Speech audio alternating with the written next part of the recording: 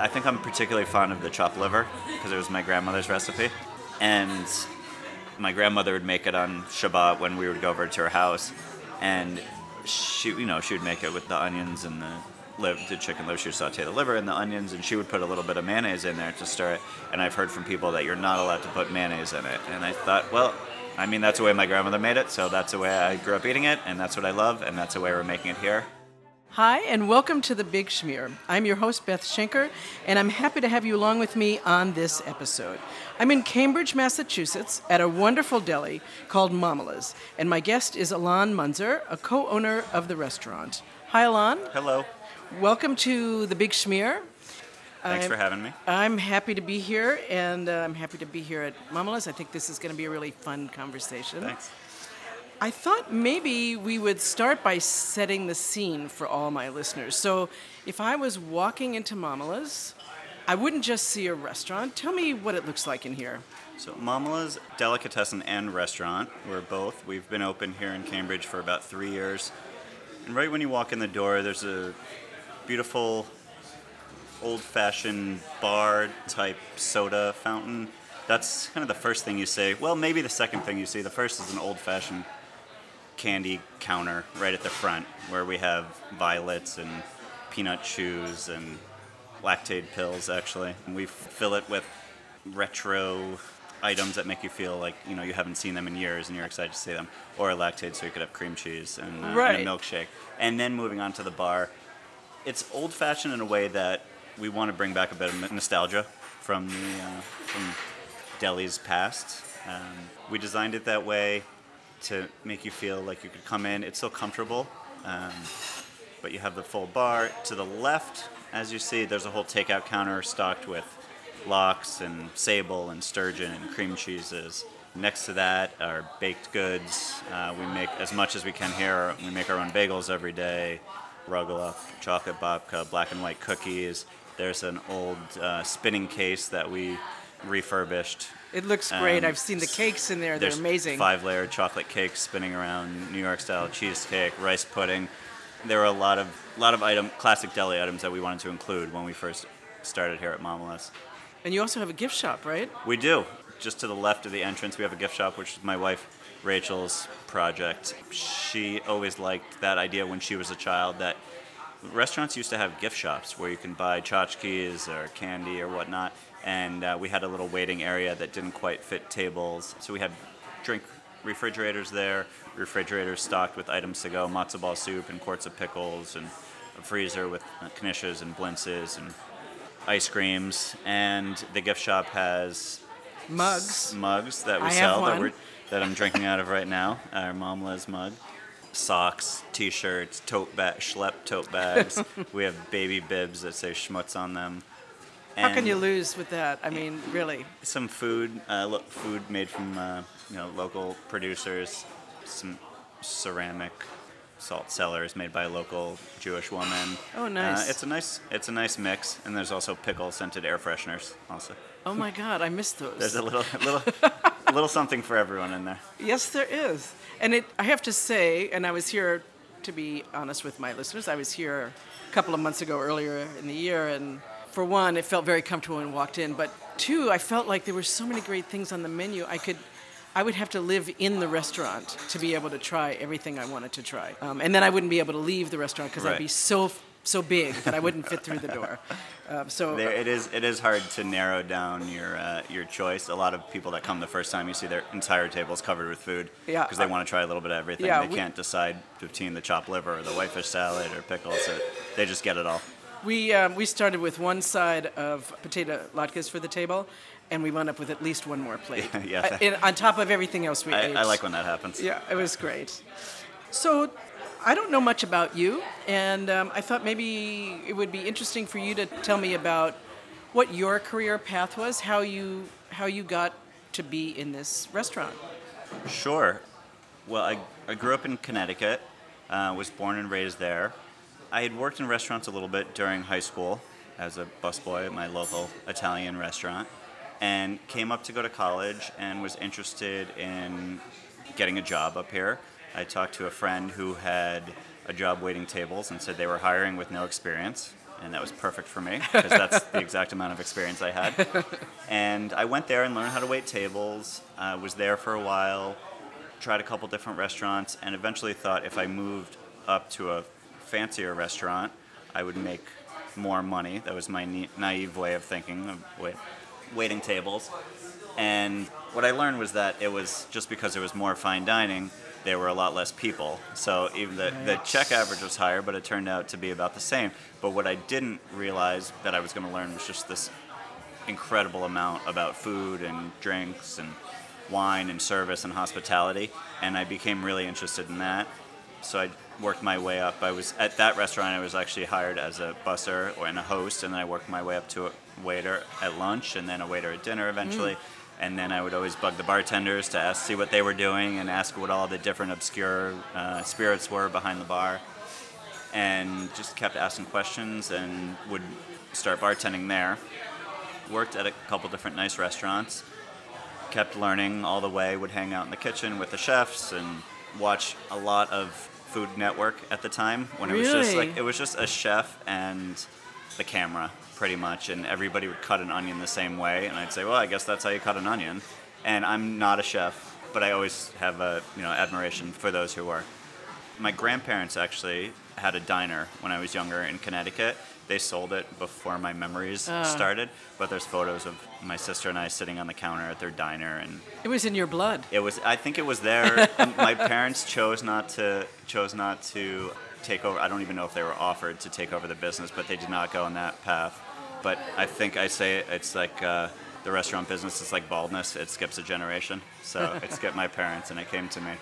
And so I was working at restaurants, all the while going to college. Since graduated college, had met my to-be future wife in school, and graduated, waited tables some more, bartended some more, and then had to determine what I was going to do with my life and my college degree. So What was your college degree in? my college degree was in communications because I never knew what I wanted to do.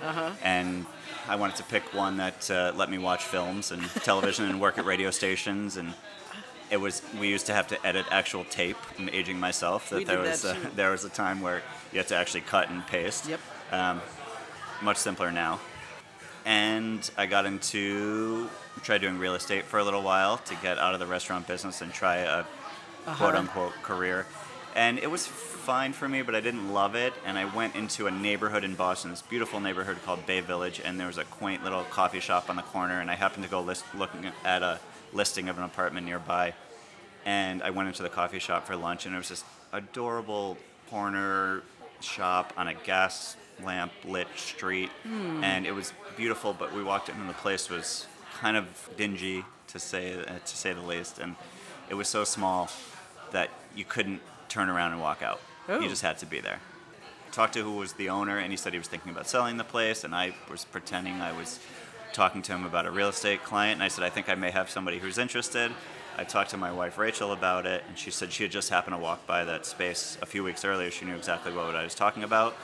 Long story short, we cut a deal with him, bought his coffee shop, renovated the whole place, and opened a little place called Rachel's Kitchen. And it was gosh. 10 feet wide. If you can imagine, when I say tiny, it's tiny. Yeah. It was 10 feet wide by 17 feet deep. And we were open for breakfast and lunch. And that was our foray into the restaurant business. Wow. We had a little griddle, and again, neither of us were chefs, but we were making do with a little griddle and a little sandwich making a refrigerated case. And we were open there for about 2.5 years. Then a restaurant space opened down the street. We were offered by all the neighbors, suggested we should go take over that space because the restaurant had been there for years and it closed. And then the restaurant, so we went to go look at it. Our restaurant was 170 square feet. This restaurant was 10,000 square feet. Oh my God. So A totally different. I think they overestimated Yeah. what we were capable of. And so we talked to our friends, two of our friends who had worked with at restaurants, and said, we have this opportunity for a restaurant. Would you like to be business partners with us? One was a chef and another was a manager. Again, long story short, it didn't work out in that neighborhood. We closed the coffee shop and opened up here in Cambridge. That was a place called Hungry Mother Restaurant. We were open for 7.5 years there total. About 4 or 5 years in, we started getting the itch to open another place. We opened our next place, which is called State Park, which is in the same building here as we are at Mamaleh's. Oh, We've had State Park open for, now that's been 5 years, and that's more of a bar. Hungry Mother was more of a fine dining-ish, Got it. fine dining leaning place, and then we opened State Park as a counterpart to that, which was the bar. We ended up having business partner breakup, changes, Sure. As these things go. Yeah. Closed Hungry Mother, so we had State Park, and then with our current business partners, we opened Mamaleh's here in its place, and then we've recently, a year and a half ago or so, reopened a restaurant in the old Hungry Mother space. wow. So you have So three. now we have 3 active restaurants currently. That's a lot of work. It sure is. Yeah. So kind of real estate stuff, and you have to be able to communicate. Yeah. So it sounds like you've used all those past skills, Yeah. and they all came together in this great food industry. Yeah, everything, all the stars aligned, and we're fortunate to have incredible business partners. There's 7 of us total, split between the 3 restaurants, so we all share the responsibilities, and we certainly couldn't do it all without them. So Yeah. I'm the one speaking today, but it's really all of us that I have a role in that. have a role. We're all active here every day. So, in fact, that's what I was going to ask you. I didn't remember the count. I remember there were a number of faces and names Yeah. and a lot of people that said co-owners. So, in order to have 3 restaurants going all the time, what is your role in Mamaleh's, but maybe that's extended to other places? Just so people have a sense of what goes on behind the scenes when you sit at the table. Yeah, absolutely. Everybody has their own specific role of the 7 of us. Some of them overlap, and some of them are unique to those individuals. I am at Mamaleh's full-time. This is my home. This is where I'm stationed. When we opened Hungry Mother, I was there all the time. When we opened Next State Park, I was there all the time, and that was a bar scene. We were there till 3, 4 in the morning, Yeah. working long hours for the first couple years. And when we opened this, we switched to the early morning hours. So when I came over here, when we opened here, I came over, and this has been my home since we've opened. So I'm stationed here. Whenever I come into work, I'm here. As owners, we have meetings every week. We have communication, software that we use to keep up with what's going on. Between the 3 restaurants, we have over 120 employees. Wow. So it's a Big operation. It's a big operation. There's a lot of moving parts in all the restaurants. So each of the partners are stationed at different restaurants. My wife Rachel's the CEO of everyone, as she oversees us all and makes sure she's keeping us all in line and handles all the bigger issues that don't necessarily pertain to what the guests see at restaurants on a day-to-day. A lot of what the guests see are the food coming to the table and the people who bring them to them and the drinks and that type, but there's everything that goes on behind the scenes with paying the bills and the taxes and the human resources and countless things that most people don't know. Insurance, I mean, it's a business like any other business. Right. And sometimes even more complicated because we have hundreds of people moving through our doors The general daily. public. The general public, they like things to be a certain way. We like things to be a certain way for them. Right. We try to make everybody happy. It doesn't happen every day. Right. We try our best.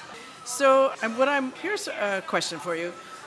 Was Mamaleh's, specifically Mamaleh's, a concept that you and Rachel came up with on your own? Was it a larger group? And how did you, from that small little cafe to that ginormous place, how did you get here to this concept? So Mamaleh's was a concept that we had actually. So the evolution was the small coffee shop, and then Hungry Mother was the fine dining leaning restaurant. And then the next project was potentially going to be this deli. Space-wise and timing-wise, it didn't work out, so that's when we opened State Park, which is the bar. So we had this concept in mind for a while. I'm Jewish, my wife Rachel's Jewish, our business partner's Jewish, one of them. I realized when we had Hungry Mother, which was a southern restaurant, that a lot of the techniques for making food were similar cross-culturally. So a pickle is essential to Jewish deli food. Of course. But there's also a lot of pickles in southern cooking. There's a lot of smoked meat in southern cooking. It's usually pork, but there's pastrami. Right. There's curing of fish, there's curing of meat, there's baking bread. A lot of it can cross over. And I thought, well, if we have business partners who are talented chefs that can make any kind of food, let's make it Jewish food. Plus, there was a bit of a resurgence of Jewish delis coming around. There was a place in New York called Mamaleh, which are people from Montreal, which opened a Jewish deli in New York. Oh, I didn't know that. And yeah, they opened years ago, and they were an inspiration. And then every time we went to New York, we would always go to Katz's or Russ and Daughters and go to the classic places. And I saw that in Boston there were places that had been around in Boston for a long time that were solid places, but there was none of that new energy. So we thought we'd bring some of that new energy with the fine dining backgrounds with my Jewish roots and open a place that was casual but with high quality food and service and try to preserve this for another generation. Around the same time, I had read a book called Save the Deli by an author called David Sachs, who was also from Canada, from Toronto. And it was an inspirational book about how Jewish delis were closing all over the world. So I felt a little bit of Tikkun Olam responsibility for bringing it to the next generation even. You know, I felt like I'm 41, and I felt like people my age and up know delis, but a lot of people younger than me didn't, so I wanted to keep that going for more generations. And it's worked. It's worked in its tiny little fragment way, but we have little kids that come in and they say, they're 4-year-old kids that tell their parents they want to go to Mamaleh's, or they want to go to the place we have a Pickle's the great mascot. They want to go to the place with the pickle on the wall, and it's really nice to see. We have a lot of kids that come here and they try their first matzo ball because they're little babies and they're just eating solid food, or they had their first potato latke, or you see little kids eating bites of lox, and it's really nice to see. And I'm guessing that you have a pretty diverse clientele in terms of age, but also some Jews, some not. Yeah, it's just great food. It speaks to the food. It is, and we have a lot of the gateway Jewish food, like bagels and pastrami and corned beef, a lot of people know. But then when they get here, they can have blintzes or noodle kugel or the babkas and rugala, stuff that people are sure to love once they try it. They just have to understand it. Exactly. And I didn't realize it when we opened it that we were opening an ethnic restaurant, because all the food was so natural to me. And I asked my friend, who is not Jewish, if he would come in here if he didn't know me, and he said, well, I go out for Indian food all the time and I'm not Indian. So it made it clear to me that people would come and try something new, because absolutely. You know, so we're fortunate to live in a city where there's so many different styles of cuisine and so people from so many different countries. They could try that. This was another one on the list. They can try, let's have Jewish food. Why not? Haven't tried that before. So I've noticed, because I watch your site every now and then, that around the holidays, could be Purim, it could be Rosh Hashanah. We all know that there's traditional foods in our own homes, whatever those might be. And so I noticed that you add those to the menu, and it's just a short time thing. And so I wonder if you could tell me, in some ways it's like, duh, of course you would do that. But there had to be thought behind that in terms of the chefs preparing all this. And so how did that come about? And maybe just tell me a little bit about what choices you make, or let's just start there. We realized that food is important around, well, pretty much all the time if you're Jewish, but especially around the Jewish holidays. And that we would be filling that hole if people didn't want to cook at home and wanted to get catering, but wanted to get high quality catering. And when I say catering, we make platters and we bring them, people can pick them up or we can deliver them to people's houses. We don't go and serve people's meals at their homes, but we'll provide the food. And we opened in the summer, and for the first Yom Kippur, we were debating whether we should close during the day. Mm-hmm. And we knew there was going to be a big business the night before, selling dinners before Kol Nidre. We could have big, heartier dinners, brisket and latkes and whatnot. And then we knew there was going to be a big business for breakfast the next day of lighter food, the egg salad, whitefish salad, blintzes, more of a dairy meal. But what I thought was, who's going to come to Mamaleh's during the day? Well, we're right in the middle of there's a lot of offices and schools around us, and we have a big lunchtime business, so we stayed open. I was able to get to services for a few hours, which was nice. And then I came back, we hosted a breakfast here at night, and we were packed during the day. And so what I realized, again, with being cross-cultural, that our clientele is so diverse that most people that came in didn't even know it was Yom Kippur and didn't care. They worked and they wanted a sandwich and they came in for lunch and they enjoyed it. And then we had a whole another group of people at night who were coming exactly for that reason. Right. And then it went on from there. Hanukkah was next, and we sold more latkes than we could imagine. And we've changed, we see what works from holiday to holiday and year over year. We see what works. And right now we're in the middle of Purim just happened, so we've sold, I don't even know how many hundreds of hamantashen in the past few days.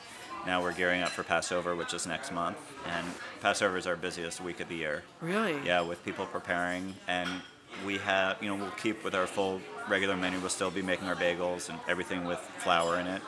But in addition, we're going to have every sandwich is available on potato latkes or on matzah. Oh, that's great. Yeah, and it's a lot of our staff is not Jewish either, so they're learning a lot every holiday, and it's interesting to tell them this holiday for Passover specifically, it's easy because we deal with gluten allergies all the time. So we say just pretend everybody has a gluten allergy. Right. And it's a good way to think about it. Yeah. So do you feel that, particularly at those times when you're doing this special food items, and you kind of touched on this now, that having that particular food connects people with their Jewish identity, do you sense any kind of difference amongst your staff or amongst the people who come, or for the purpose of the restaurant? How does your food, particularly at holiday times, help people connect with their own Jewish identity?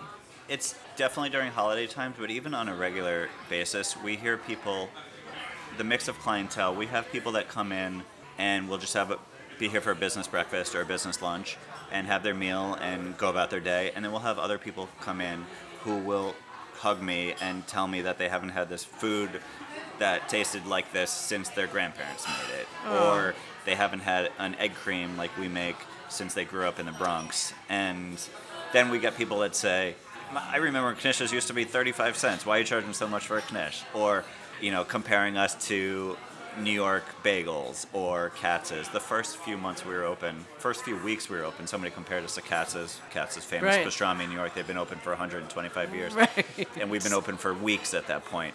And I said, come back in 100 years and see us, and you'll see how good our pastrami is going to be. And then they realized, okay, I'll give them a chance.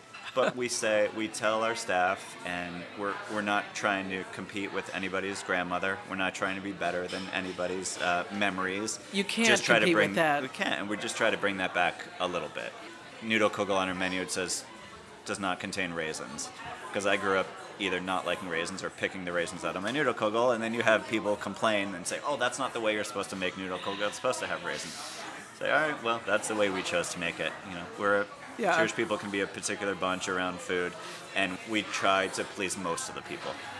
And by the looks of the plates of food here, and speaking for my own plate of food that I experienced, I would say pretty good job. Thank you. Do you have any other special plans for the future of Mamaleh's or your business conglomerate that we should know about? Nothing. We've been really busy for the past number of years between opening a restaurant, closing a restaurant, opening another restaurant.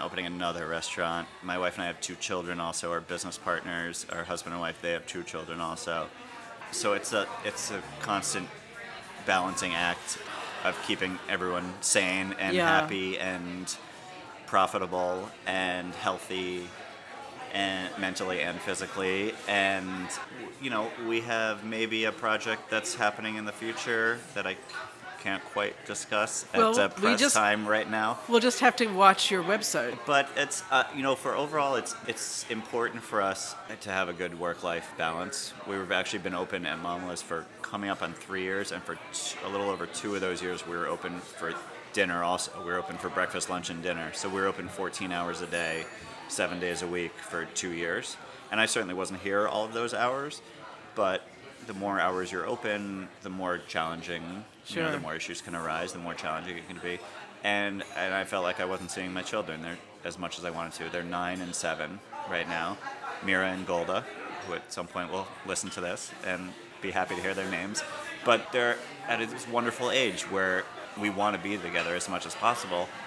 And they're at the age where they're going to remember these years as adults. And so I don't want them to remember me not being there. Yeah. So we made the decision to close for dinner.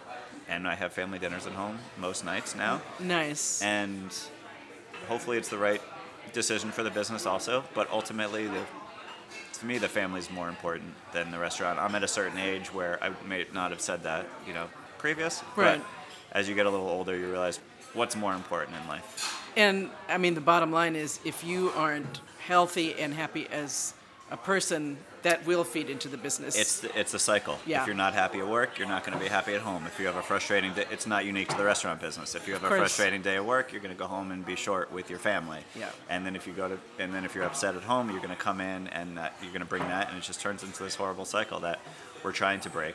It's an emotional roller coaster here at the restaurant with the number of moving parts we have, and we're trying to always keep on the upside. I can't. Maybe this is like asking you who's your favorite child? Yeah. And I'm not asking you Yeah. that, but I am going to ask you, do you have a favorite item on the menu? Oh, I don't. It's hard to say. I mean, that's like the dilemma of when you come to eat here for the first time. What am I going to get? And I'm here all the time, and I eat the food here all the time.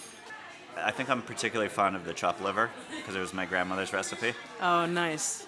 And my grandmother would make it on Shabbat when we would go over to her house, and she would make it with the onions and the chicken liver. She would saute the liver and the onions, and she would put a little bit of mayonnaise in there to stir it. And I've heard from people that you're not allowed to put mayonnaise in it. And I thought, well, I mean, that's the way my grandmother made it, so that's the way I grew up eating it, and that's what I love, and that's the way we're making it here. She probably made one small container of livers to feed all of us, and now we get 5-pound containers of livers multiple days a week, and it varies from batch to batch, and it's one of those polarizing dishes that some people love and some people hate. Right. I'm a fan of those types of dishes, like pickled herring we have here, and that's another polarizing one. Some people love, some people hate, but the people who do love those dishes really love them and are really happy that we have them. So just in closing, I will let my listeners know that although we don't know it right now, there will be a recipe that Mamaleh is going to share, which I will put on the website. And Alon, I want to thank you so much for your time. This was great fun chatting with you. I love this. Thanks so much. Thanks. Thank you for listening to The Big Schmear. Our recording and mix engineer in Chicago is Steve Robinson. The Big Schmear theme music is performed by Cavatina Duo from their CD entitled Sephardic Journey on the Sadie record label. If you like The Big Schmear, don't forget to subscribe to the podcast. If you have comments or questions, I'd love to hear from you. Please send your email to beth@thebigschmear.com. And be sure to check out my website, thebigschmear.com, to find recipes shared by my guests. Thank you for listening, and happy eating.